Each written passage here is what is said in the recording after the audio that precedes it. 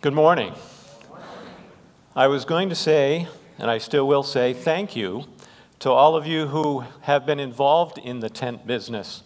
Over the last couple of years, the school department bought some tents to put up because of COVID so that classes could be outside, but they're not winter friendly, and so every fall they got to come down, and every spring they got to go back up, and volunteers from here have done that repeatedly. And if you've done one of those once or more, thank you. And thank you as a church for being involved in that. And the last project was spreading out 4 trailer truck loads of wood chips on the playgrounds. So that happened last month, and there are some people who worked really hard. The first one was about the hottest day in August, and they worked it. But so from me, because I'm involved in those things, from the school department more generally, thank you for contributing to the good of the community simply by doing that. Tomorrow, as I'm sure you're aware, we celebrate Labor Day. And for many of us, it's a holiday from work. Now, you may or may not know, Labor Day was conceived in the years after the Civil War as a means to honor the workers who, by their labor, did so much to build the prosperity and the strength of our country. Otherwise, the business tycoons would have gotten all the credit. You know, that was an era when the labor movement was really strong, and in that era, a lot of the work rules and other things that we now benefit from were proposed and enacted. You know, things even like the 8-hour workday. So the holiday may honor the workers, us, but we seem to have something as a society, something of a love-hate relationship with work, don't we? So we love the job and hate the hours. Or we love the benefits and hate the office politics. I'm throwing things around here. We'll ignore those. We love the salary and we hate the boss or the corporate management. Or we love what we make and we hate the rigmarole required to do so. You get the idea, right? At the same time, as a society, we are constantly told that the weekend is really where it's at. All right? Thank God for Friday. Leisure is good. You deserve a break today. And work is bad, boring, and a blight on my life, you know, a blight on my happiness. Now, it is grudgingly admitted by most that work is necessary, but only to pay for leisure activities, vacation, plus, you know, necessities like food, clothing, and Netflix. And yet, we know, I mean, in our gut, we know that leisure is not the be-all and end-all that it is made out to be. We all want to be and to do something significant. We want to feel like our lives are worth something. And we know that that's going to take some work. So how do we think about work? How do we view it as something that most of us have to do for a major part of our lives? Is it a blessing or a curse? Is it the gift of a good God or a necessary evil or punishment? So this morning I invite you to look with me at some short passages. We'll be looking at 4 total in Genesis and Ephesians. As we think about work, You see, the Bible is, among other things, a standard by which we can evaluate ideas. And when we need to know where something started, Genesis is a good place to start. Now, by the way, if you're retired, and I know there's at least a couple of you here who are, don't check out. But think about where God is putting you for big parts of your day in this period of life. And if you're a student, not yet really part of the workforce, school is really your work, whether you like it or not. That's where God's got you for too many hours a day, you may think. All right? So, what does the Bible say about work? Well, obviously we can't cover all of it, but there are three things that I would like us to consider this morning. The first one is this: work is part of God's good created order. Work is part of God's good created order. The first chapter of Genesis tells us of God's work in creating the universe, and more specifically, the earth that we live on with all of its flora and fauna. And he goes through the whole list of all the days, and then we come to chapter 2 and verse 2, which says, "On the seventh day God finished his work that he had done, and he rested on the seventh day from all his work that he had done." Now, God's work was creating at that point in time, in that week just described. And then beginning in verse 4, we get some detail about the creation of people, the first man and woman, who are really only touched on in summary form in chapter 1. So chapter 2, God gives us the rest of the story, so to speak, the details that we want to know. So God formed the man of dust, breathed life into him. The man became a living creature, a living soul. And then next, God planted a garden, complete with trees and rivers. It must have been something like a combination of your vegetable garden, your flower garden, and Central Park. All right? And so then now we come to the verse that we want, chapter 2, Genesis chapter 2 and verse 15. "The Lord God took the man and put him in the garden to work it and keep it." Here's Adam in the middle of the most lush and beautiful and pristine spot that ever was on the face of the earth, and God tells him to work. That's what I mean when I say work is part of God's good created order. Adam gets to till the soil. I'm sure he had dirt under his fingernails. And listen to the bird song. He gets to prune the trees. He gets to watch the sunrise. No matter how you look at it, he worked, but he also saw and heard and experienced the glory of God's creation all around him. He is to work the garden. That means his job is to till, to prune, to plant, to harvest, to do all of those things that we think of as gardening, or more broadly, perhaps agriculture. He is also to keep it. He's to keep it. So that would have to do with protection, guarding the place, preserving it, even treasuring it. Right? The Garden of Eden was something special, and God wanted Adam to realize that, and for him to have an attitude of preservation in the sense of making all of it that it can be.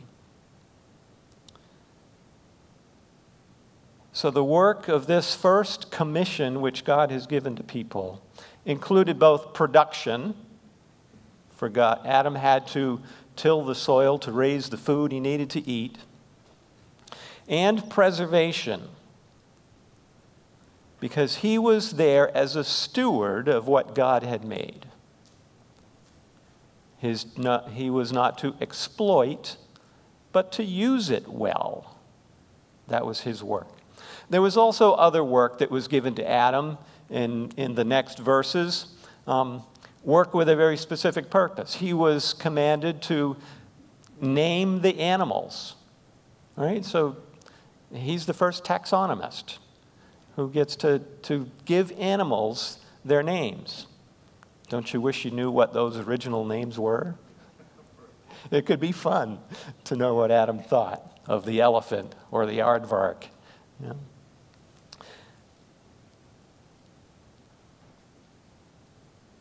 Work it and keep it.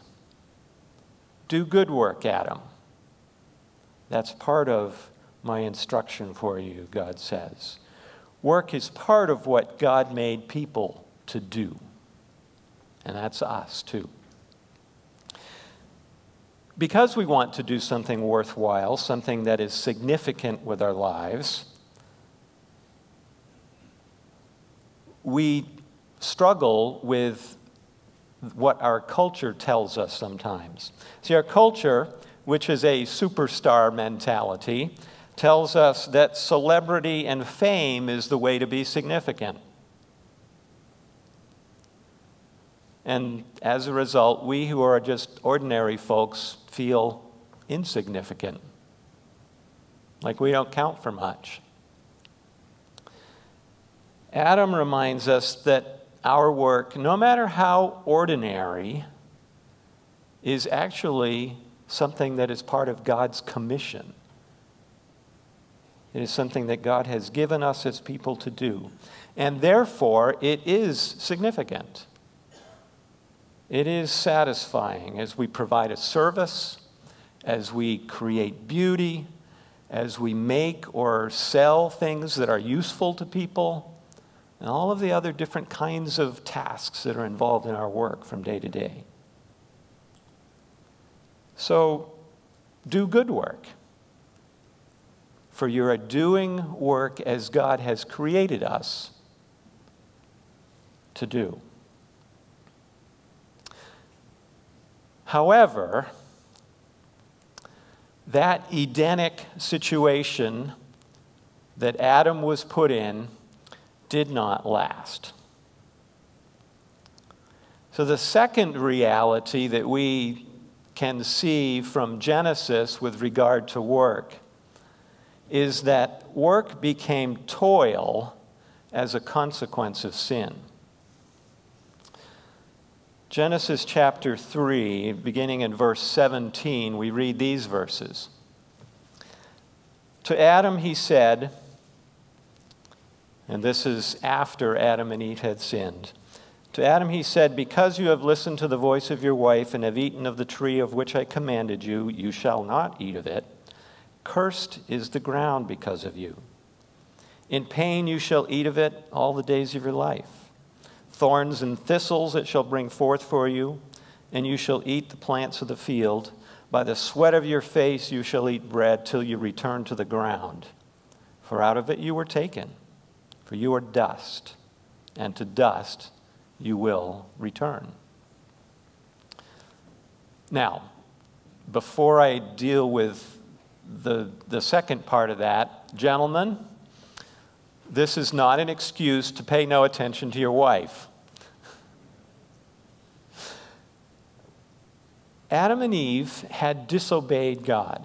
God had put Adam in the garden, and he had given him one prohibition. Don't eat that tree, from that tree. What did Adam and Eve do? They ate from that tree. And so God's point here is not that he's not saying never listen to your wife.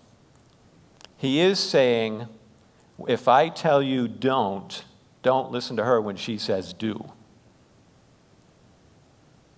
All right? Now, the reverse is also the case. So, ladies, if your husband is telling you something God says no, then you listen to God, not man or woman. Right. When God put Adam in that garden, he expected him to obey, to do what he had put him there to do. Now, it was a garden, remember. We call it paradise. They had all they needed. It was well-watered. It was fertile. A more perfect place to grow crops and flowers and everything else has never been. But because they disobeyed, the consequence was that pleasure became toil. Sweat and pain were added to Adam's experience. In addition, there were thorns and thistles, weeds,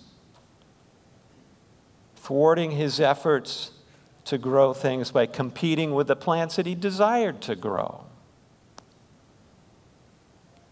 And it doesn't say so, but I suspect that this is when black flies became a problem. Now, we usually think of change in human behavior, like theft and assault, for example, as the consequence of sin. And that is very real and a terrible consequence of sin. And we'll talk about that more in a minute.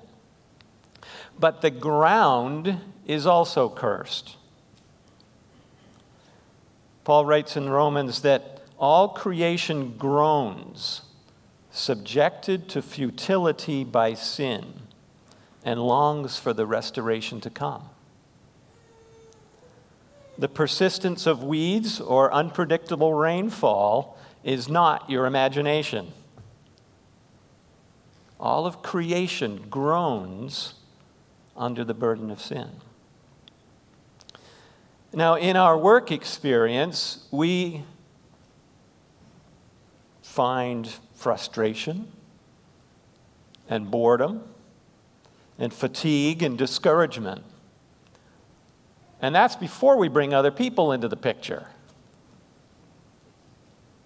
They add gossip, opposition, cutthroat competition, slander, sabotage. We have demanding supervisors, hiring freezes, labor strikes, labor shortages, wage freezes, all kinds of things that make our work, our labor, anything but pleasant. And so, blame it all on Adam.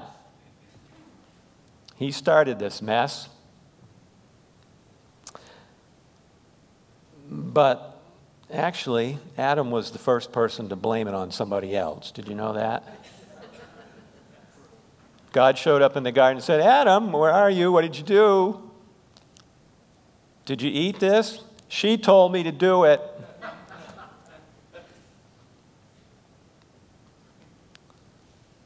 Let's not forget that we also perpetuate the problems that we like to blame on other people. Not one of us is immune from the desire to make ourselves look good at the expense of others, or from cutting corners, or feathering our own nest. We are not always complimentary when we talk of others. We don't always tell the whole truth. Sometimes we insist on having our own way. See, we have inherited both the cursed ground and the propensity to sin from Adam. We just can't help ourselves. And that pattern of disobedience, sin, is all around us. Not one of us is immune from it. Every single one of us knows what it's like. We start pretty little. Did you ever have to teach a 2-year-old to say no?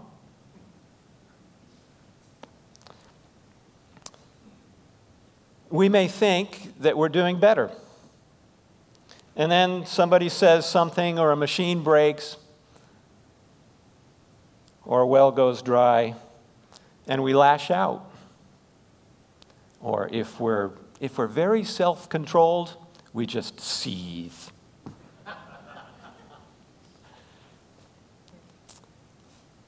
But God, being rich in mercy, because of the great love with which He loved us, even when we were dead in our trespasses, made us alive together with Christ Jesus.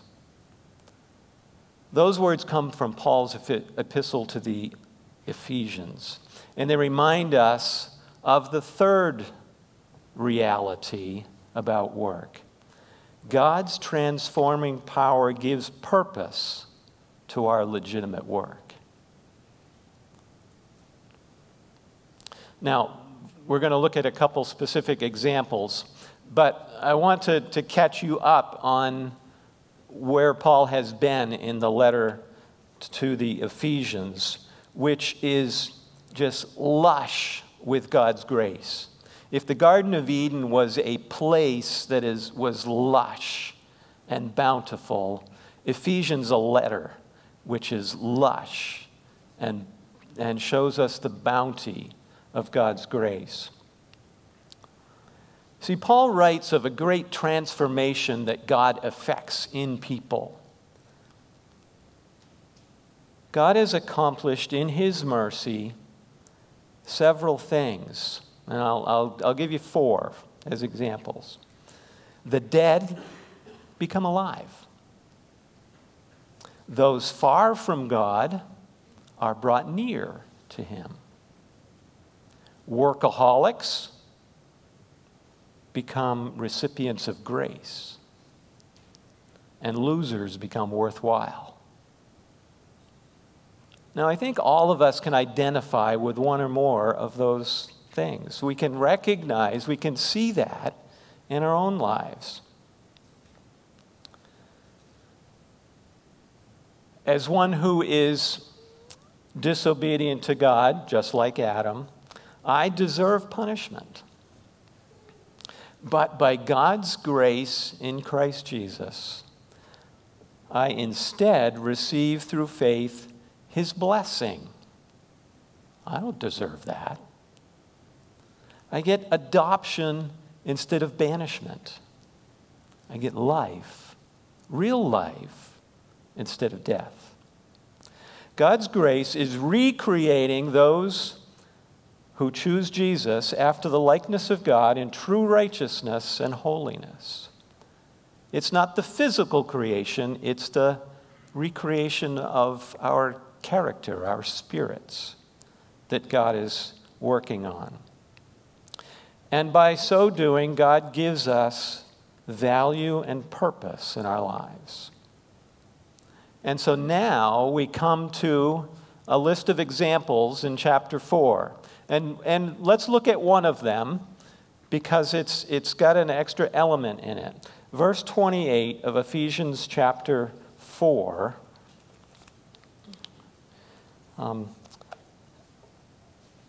It's fairly simple, but it says this: "Let the thief no longer steal, but rather let him labor, doing honest work with his own hands, so that he may have something to share with anyone in need."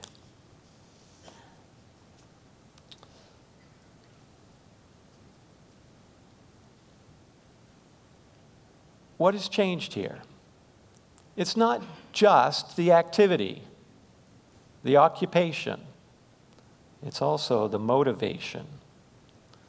So the one who did steal is no longer to steal, but to do honest work, work with his own hands, in order to have something to satisfy himself?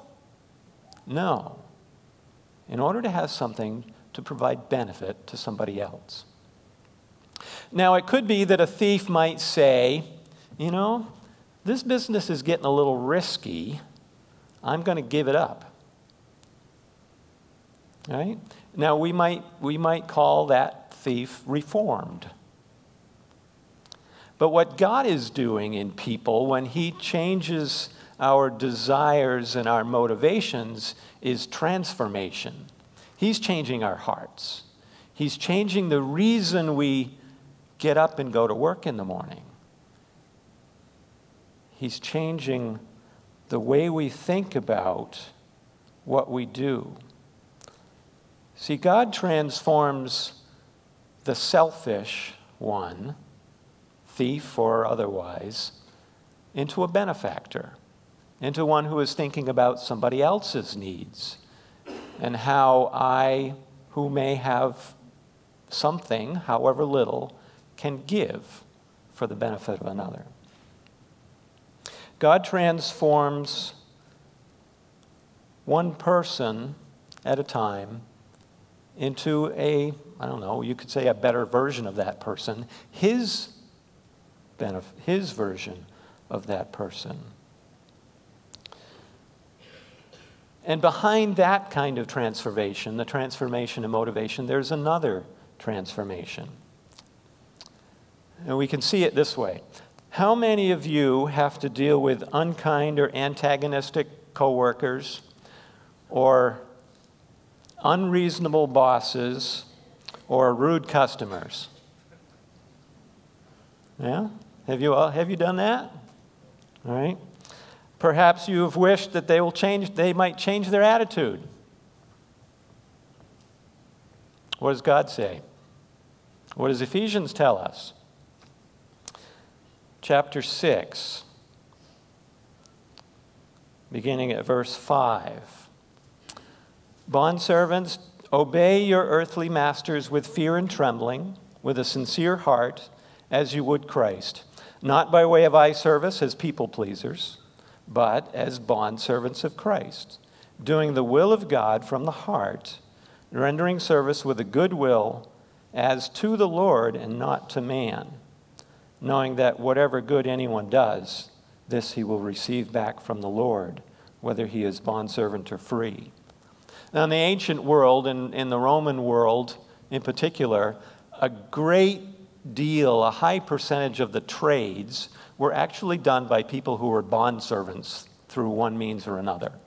Sometimes that was a voluntary sign-up in order to get out of debt. Sometimes it was people who were captured in a war and who were made bondservants. But a huge percentage of the population in the major cities was actually slave bondservants.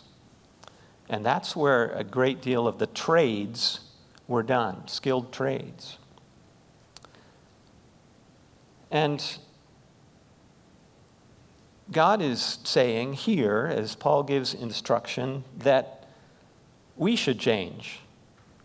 I mean, it's not the grumpy boss who's expected to change, it's us. That may not seem fair, but that's the instruction God gives us.